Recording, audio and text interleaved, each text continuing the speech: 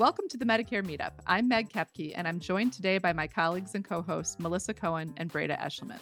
This podcast is brought to you by Arera Health Group, a mission-focused policy, strategy, and operations practice committed to making healthcare more affordable, more accessible, and high quality for all.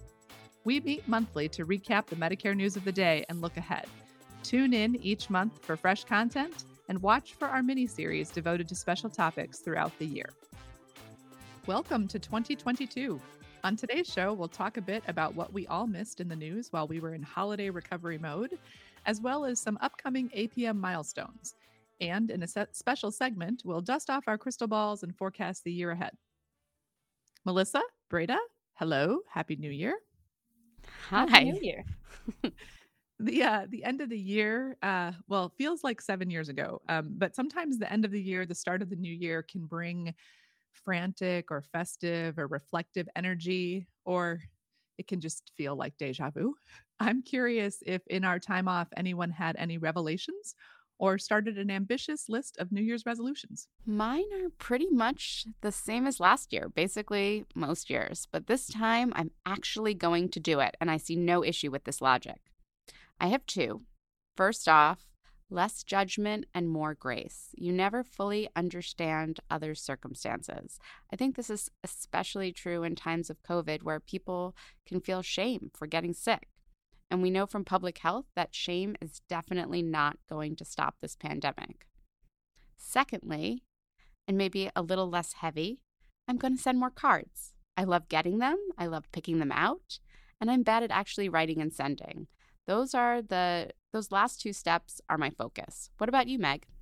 Ooh, I'm really excited about yours because I send you cards and they go into the black hole abyss of sending Melissa cards. And so, I love them. I have new high hopes and expectations. For myself, I'm doubling down on community ed, and this was kind of a surprise to me that I found my way to community ed because I'm kind of not what I think that person is, like a person who likes to be around a lot of other people.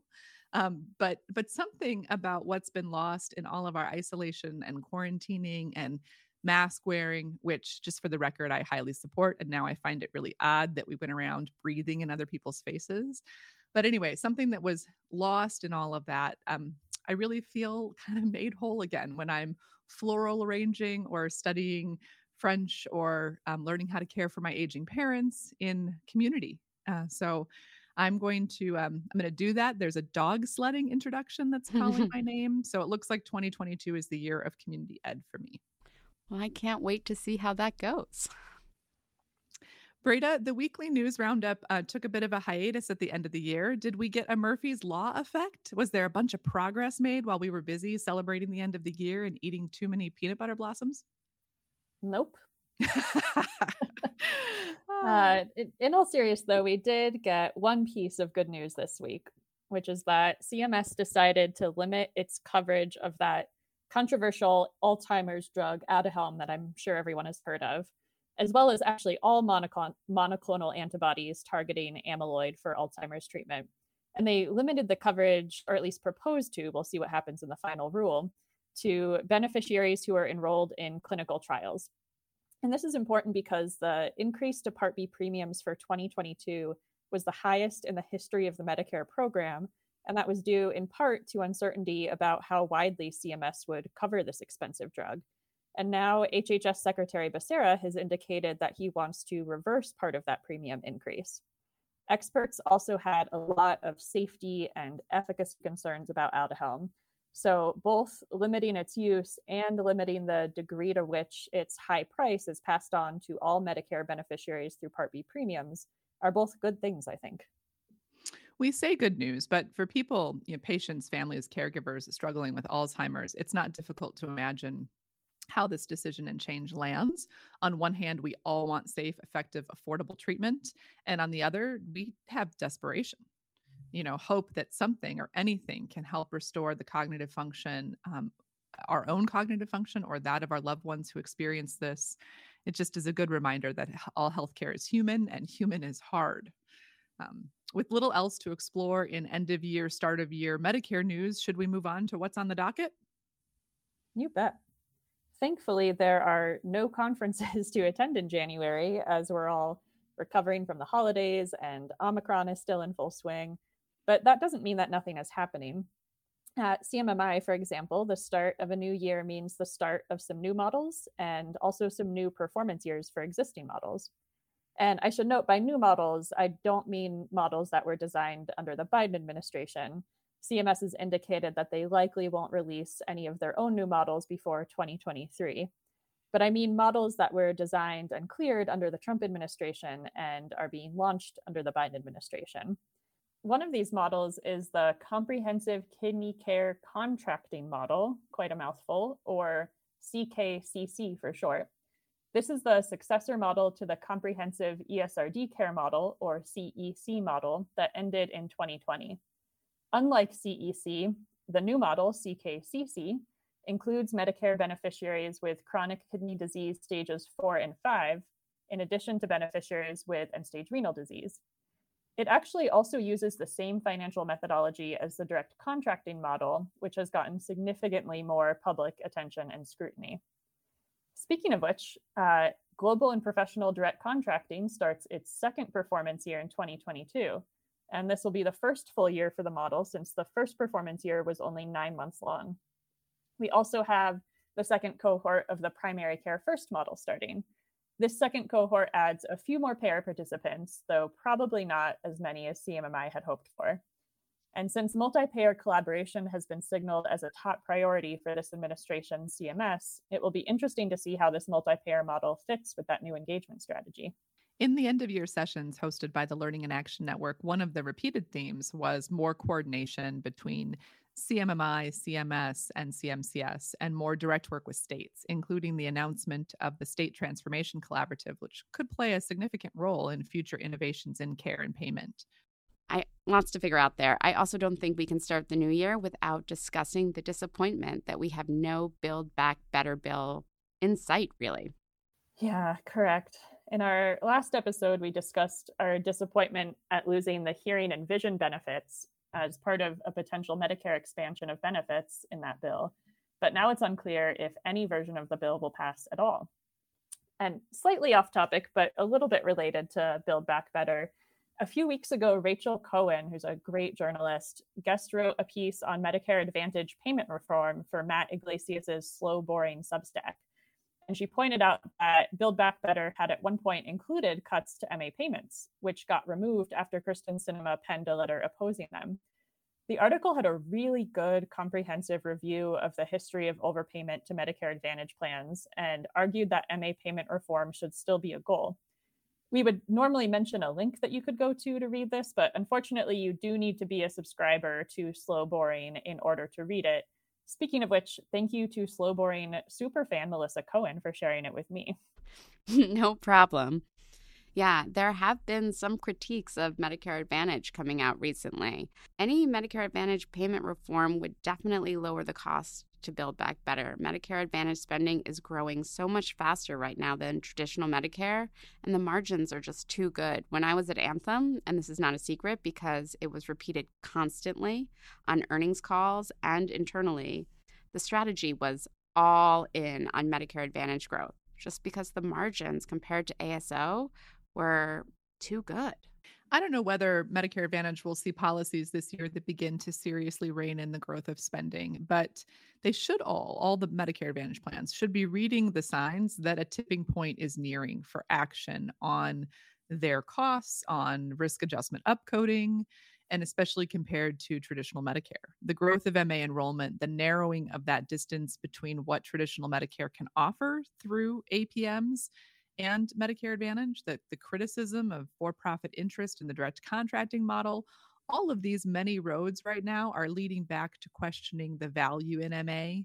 And at the same time, as you point out, Melissa, plans and plan provider joint ventures are tripling down on MA as the future. And so they're creating their own pressure here that as more growth happens, these issues and these challenges and the rising cost of the model is going to become more square in the sights of policymakers. Next up is the meat of our program today. In this segment, we'll offer a mix of predictions with some recommendations sprinkled in. I'm going to tee up a question for the group. First question. CMS and the Center for Medicare and Medicaid Innovation has laid out some key priorities, engaging new types of providers, especially safety net providers, focusing on health disparities, and creating payment models that encourage multi-payer alignment. But we have also heard that no new models are coming out the door until 2023. So what's CMS going to do in 2022? What will we see from CMS that indicates that they are driving towards these goals? And then for the recommendation part, what should they be doing? Breda, you want to kick us off? Sure. It's true that CMS has mentioned health equity, safety net providers, and a desire to work more closely with Medicaid. But we haven't yet heard much information about what policies they plan to pursue related to those topics. I would guess that on the health equity side, we'll see more health equity quality measures added to CMMI models.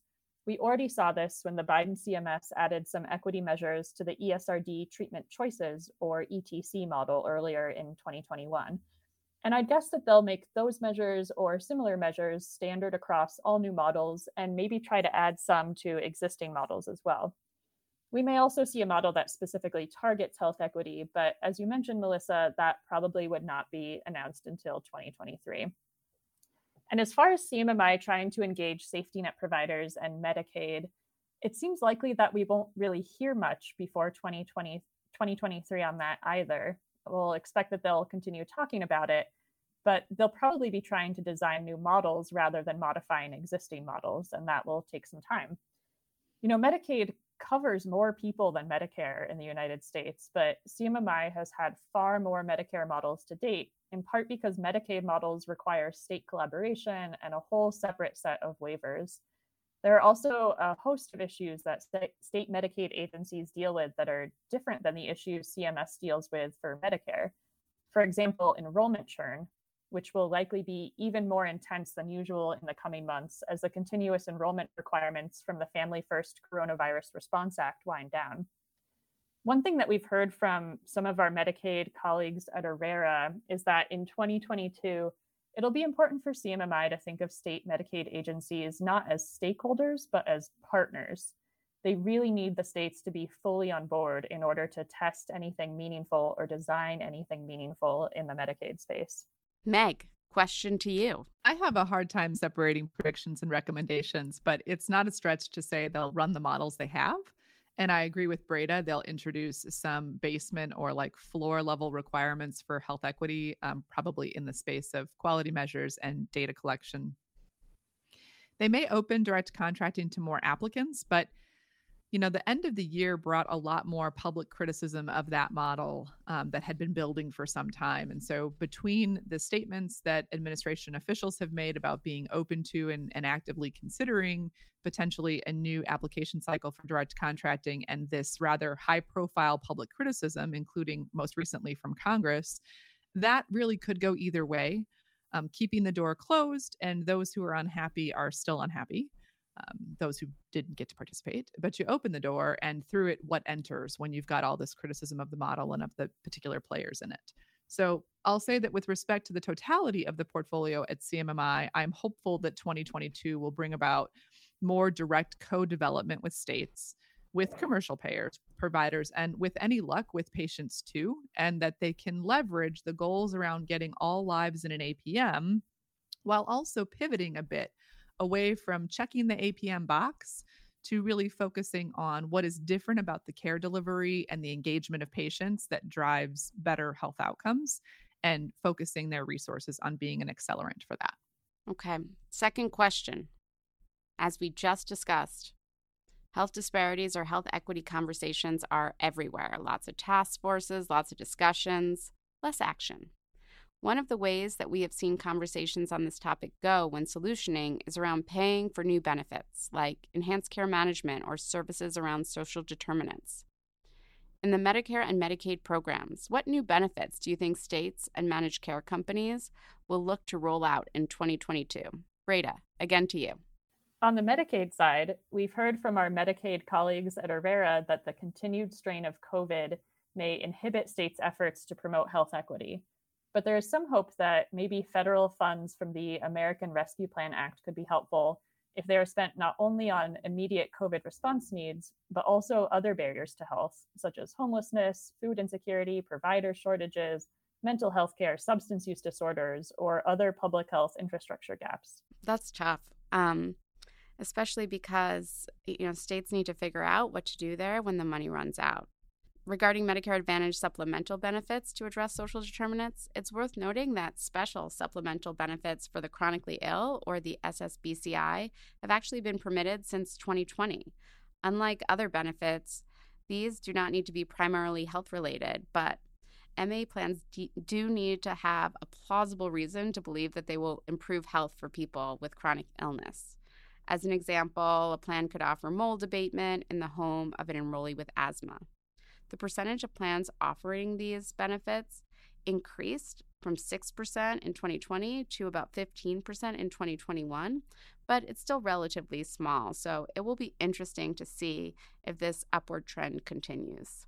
Of course, we don't know yet whether these benefits actually will improve health, and they're not available to Medicare beneficiaries in traditional Medicare. Melissa, I'm glad you brought that up because sometimes here at the meetup and in the industry writ large, we focus too much on what the next change in policy or new APM model could allow or incentivize, as if that's the only motivation for making change. And instead of looking at what might already be possible under existing rules. In the case of your example, it is fascinating that as a country, this is part of the path that we've chosen, like to abate mold, maybe through your Medicare managed care plan once you turn 65. It gets to the core of one of my concerns with funneling limited dollars for SDOH through private insurers or even providers in at-risk contracts. Is my MA plan paying for mold abatement really the solution? Isn't that far too little and far too late in the game? It also begs this question: do we believe that if we solved for social determinants of health, that health disparities would go away? These issues can be related, but they are distinct, and the data does not bear out that all health disparities are due to social determinants of health. And so, we must work on both. I'm afraid too much attention will be paid in this next year or next 2 years to hunting small gain, health plan spending on SDOH, instead of addressing the bigger game, which is spending as we should in public health, in education, in economic policy, that would make a more sustained impact, and having healthcare delivery and insurance focus on racial inequities in care. Meg, wholeheartedly agree. But as long as all of the money is in healthcare, that is where the mold abatement, meal delivery, and home construction is going to be. I think society writ large needs to agree to fund some of these other areas that we so desperately need. I find that very depressing. but we can move on. Next question. The pandemic will eventually subside, although it's not starting out that way. My daughter is sitting on the couch in this podcast studio because her daycare is closed for the next 2 weeks. But eventually this pandemic will subside. And so the question is, how has the healthcare system changed from COVID? This is not government program specific, but it definitely can be. What changes and what stays the same when this public health emergency ends? Besides like mass jubilation, like streets, I'm assuming we're having a ticker tape parade, That's really wide open. I'm going to go narrow and a bit against my general intuitions, which tend to skew towards gradual, sustained, and incremental change, and say that the workforce is in the midst of a massive upending. Where we were with workforce shortages prior to COVID in healthcare, plus the great resignation that's impacting every industry, plus changes in care delivery and care seeking that consumers have pursued because of the pandemic, plus the exponential burnout from COVID, that all has the potential to seismically shift the ground so significantly under the healthcare labor markets that I think we're in for the kind of disruption we've never encountered before. I think the changes will come in waves. Here's my tendency towards the incremental and gradual again, and play out over the next 2 to 5 years. But I think that we may see market consolidation due to employers competing for talent, which is different than healthcare institutions consolidating for other reasons like market competition or price. We'll see more and more policy around the scope of practice as healthcare delivery tries to make do with the workforce it has. And this should all further fuel the fire for virtual care, hospital at home, and any other not the traditional model of care delivery, innovations and changes. If we're lucky, perhaps far enough upstream, there will be a more serious movement to address the cost of medical education. Phew, that is a lot. I mean, for the bricks and mortar that still exist, I hope that some of the lessons learned, the emergency preparedness, pandemic readiness, to some degree becomes more ingrained. A lot of these health systems, public health institutions had to adapt really quickly.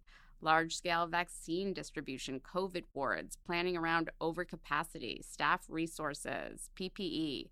But now that we have protocols in place, I hope we retain some of that muscle memory that we've learned from it and that we continue to prioritize it. Yes, definitely. And it's one thing to have written a pandemic playbook off of the experience with the Ebola virus. In anticipation that someday a virus may come, which is much more easily airborne and contagious and long lasting. It's another to rewrite that playbook, having been there and done that the past 2 years. Oh yeah, let's hope that we actually learn something from all of this. Okay, last look into the crystal ball. Any final thoughts? So our family's watching Ted Lasso. Are you all watching Ted Lasso? I'm going to assume everybody's watching Ted Lasso. Coach Lasso takes issue with this British saying, which I didn't know before the show, that it's the hope that kills you. And he believes in believe. And in that spirit, I close with this prediction. People will return to long deferred care in 2022. The pandemic will ease its unrelenting grip on healthcare delivery, and that will open access to all the deferred colonoscopies, mammograms, well child visits, dental cleanings that have been delayed for far too long. Utilization is a funny thing. Too much is bad. It costs too much. It turns out too little, also bad. So we will see the return of care and access. Yes, to preventative care, but good luck to CMI figuring out how to set historical benchmarks with that. Well, that is it for our 2022 forecast. Let's hold ourselves accountable and see how well we do. There's the bell. That means that we're near the end, just enough time for our aha moment. Who wants to jump in here? Any revelations this past month to share with listeners? I think I went last month, but I'm going again. So it turns out, and this feels obvious, but it's not something that we've really been focused on in healthcare. Ransomware is a big threat. It can have huge repercussions on care. And because of this, providers are incredibly vulnerable. A recent Trade-Offs podcast focused on the threat of ransomware.